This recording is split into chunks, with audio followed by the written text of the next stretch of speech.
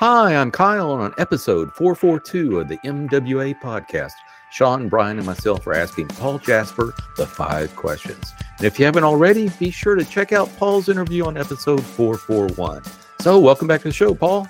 Hey, thank you. This is great. I love talking to you guys. Welcome. Fantastic.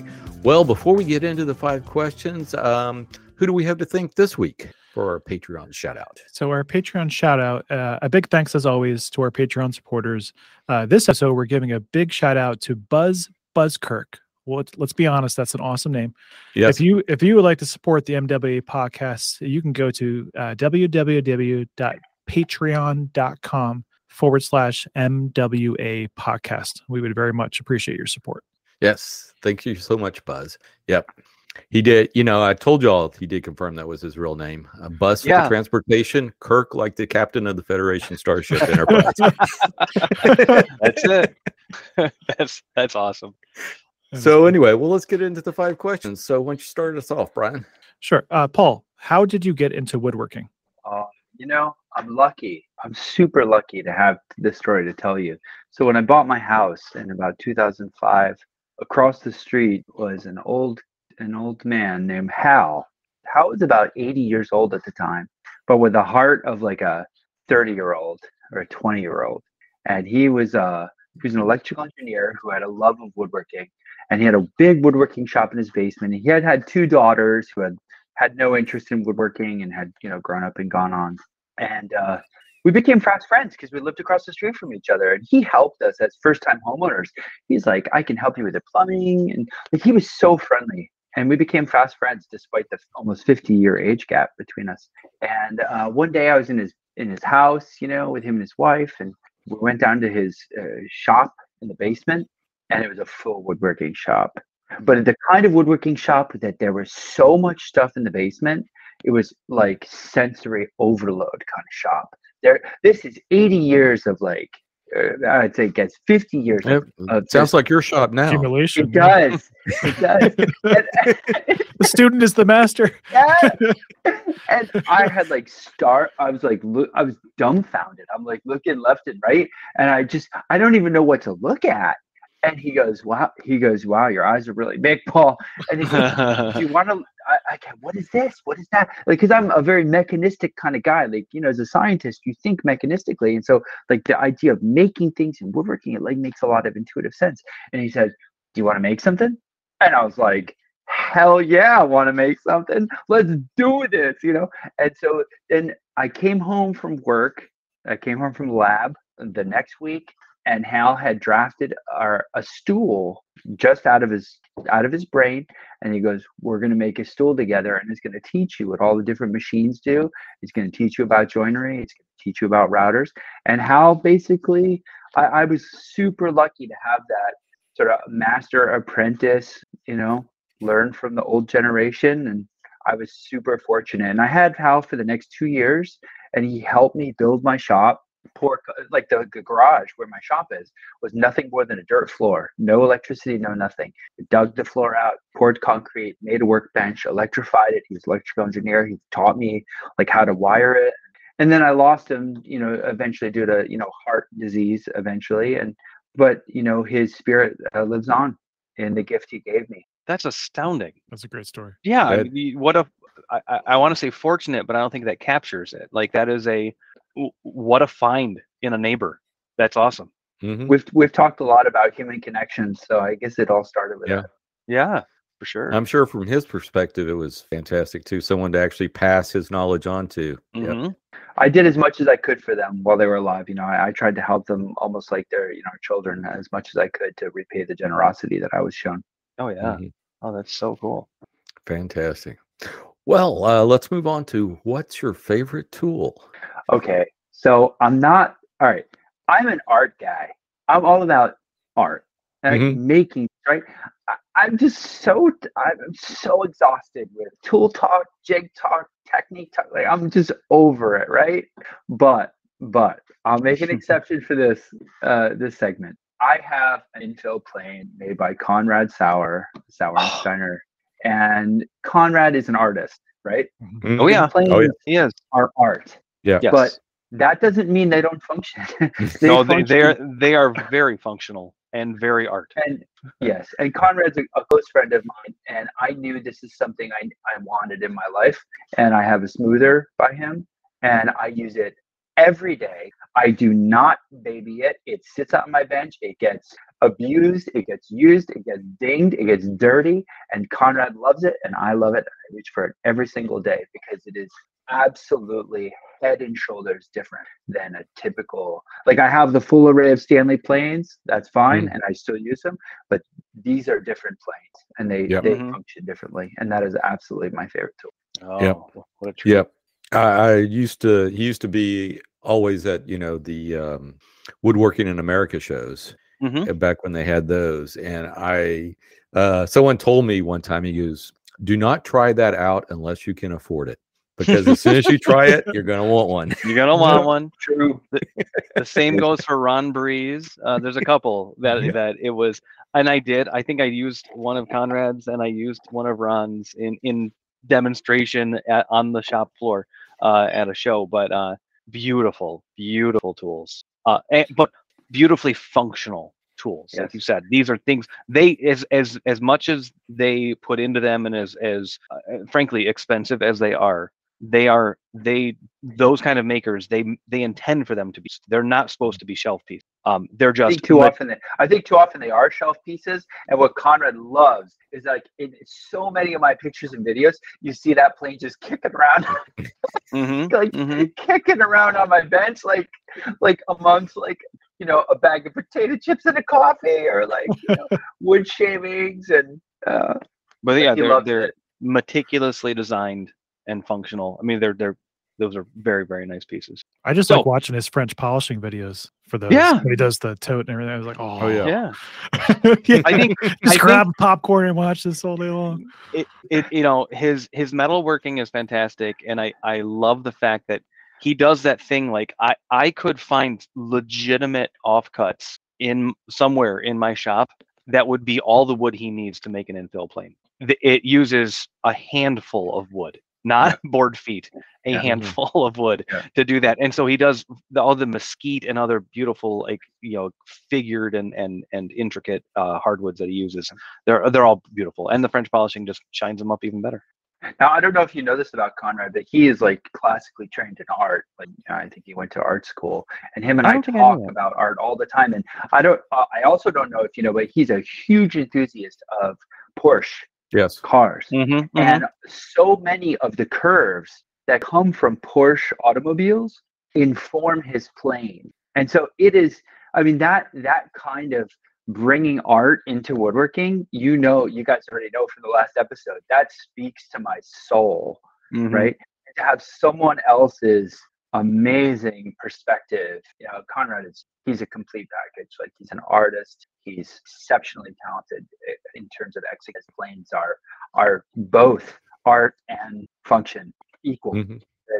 Really, truly awesome. Yeah, I think the last time I spoke with him, now he wouldn't know me from Adam, but he did mention that him and his son, I believe, were refurbing an old Porsche. Did they get that done? Yep. I don't know if they finished it, but definitely. Yeah. He's always working on something, and his kids are definitely involved in some of it. So cool. So next question, and you did talk about this a little bit, so it might be a brief story, but who has influenced you the most?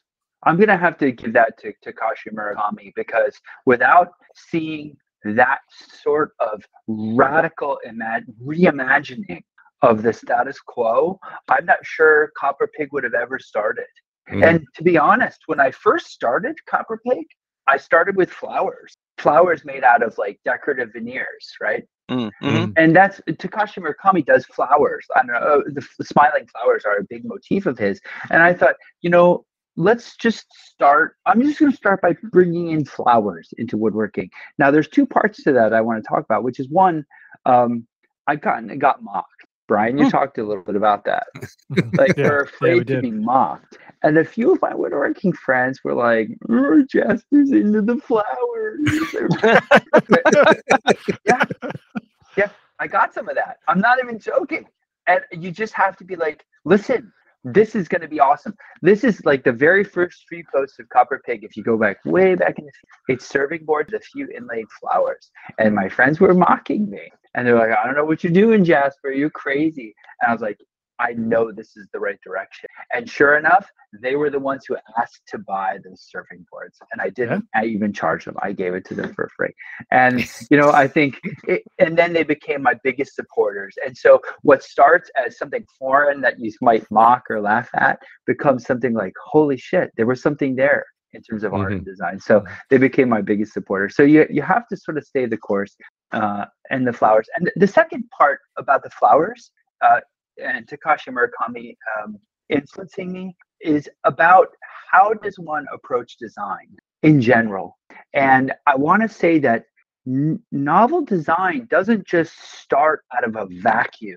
It's not like you're sitting there in your armchair and some amazing design idea just pops out of nothingness. I think we all start from something we see and we either copy it to get our feet wet, right? Copying's okay. I'm not saying you should copy and monetize on someone else's idea, but I'm saying copying just to understand the lexicon, to sort of get your feet wet and then evolve it in your own way, in your own language, evolve it forward. And Kyle, I remember you said earlier, how much of evolution is enough, that it's a unique piece, that it's yours, right? And that's, there's no answer to that. It's a gray area. Right? You have to decide for you. But that speaks to the point that design doesn't start in a vacuum. It starts from other ideas that you iteratively evolve forward, or you combine with different ideas. Let's take music. There is no sequence of notes that is unique that hasn't been played before, right? Like notes have been played millions and billions of times over, but it's their combinations that are unique. And I see woodworking like that. It's the combinations of elements that are unique. Is a dovetail unique? Hell no. But is a dovetail in this type of cabinet, with this type of wood, with this type of pyrography, is that somewhat unique? Yes. Right. And so I want to put that out there for people struggling with design. Don't be too hard on yourself. Start with something you see and you like. Take that, copy it, and then say, put your own flair on it, right? Or merge it with another idea. And by the way, perfectionism is not the goal. Consistency is the goal. Don't let perfectionist tendencies stymie you. It doesn't have to be perfect. It has to be the best you can do today. It's so much better to be consistent day to day than it is to try to be perfect, because that will absolutely crush your sense of progress. So that's sort of my advice, that, about design, that it all harkens back to the Murakami flowers that started the whole thing for me. Cool. Okay. That's great. All right. So question 4 is, what is your biggest stumbling block? As a scientist, and my stumbling block is analysis paralysis. Do you guys know what I mean? Oh yeah. Overthinking it. Yep. So I was there today, matter of fact. I used to do so much research that I would find myself 8 to 10 hours later, having read the internet for 8 to 10 hours, and I'd be so exhausted and so pissed off that I never even started. And I'm like, this is not a good pattern. So I promised myself, anytime I buy a tool, anytime I'm going to try something or a new technique or a new whatever, I'm going to limit myself to 30 minutes to an hour of research. And after that, it doesn't matter. I'm done. And I'm just going to try it. If that means I spend a little extra time, fine. If that means I don't have the most perfect tool, that's fine, because I'll figure out what better I need through trying it, as opposed to analysis paralysis. So I have worked hard to unstick myself from that tendency. Powerful. Yeah. Very powerful. So how has the internet influenced your work? Instagram is the single most warm, amazing community of artists I have found anywhere. My saved items folder is chock-a-block full of inspiration that I could draw upon for the next 50 years, I think. Oh, wow. From posts from other fields, other artists, like paintings, architecture. I love architecture. Why do we not bring architecture or woodwork in? Oh, they make the most beautiful forms ever. and we are like barely scratching the surface. I watched Masterclass with Frank Gehry, you know, the 90-something-year-old architect now. Mhm. The most Mhm. inspiring lecture. I've watched it 5 times because I can't get enough of his message. So, I mean, whether it's Instagram or wherever you find, you know, documentaries, Neri Oxman, who is a faculty at the MIT Media Labs, who integrated biology with architecture, with engineering, with design, like that kind of synthesis of ideas comes from so many sources, and it is an endless well of inspiration for the work. I have so much saved. I don't know that I'll ever run out of ideas from now to the end of time. Awesome. Yeah, I'm the same way with my save stuff, and it's organizing it that is the epitome of brutality. I think it's just like, all right. How many different folders do I have to have? Where do I need to put these things? And yeah. hmm Hmm. Well, with that, so where can folks find you on the interwebs, Paul?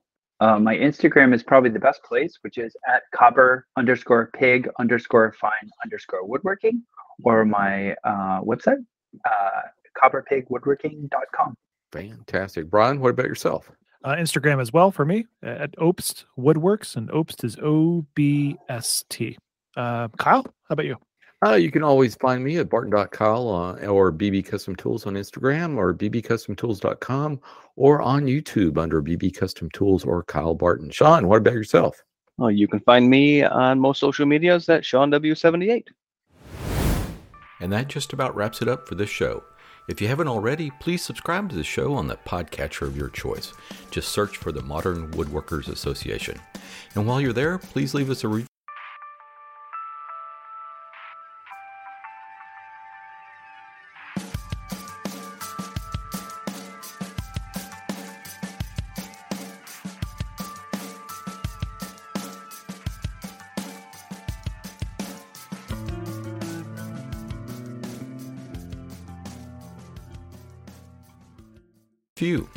You can follow us on Instagram at MWA_podcast.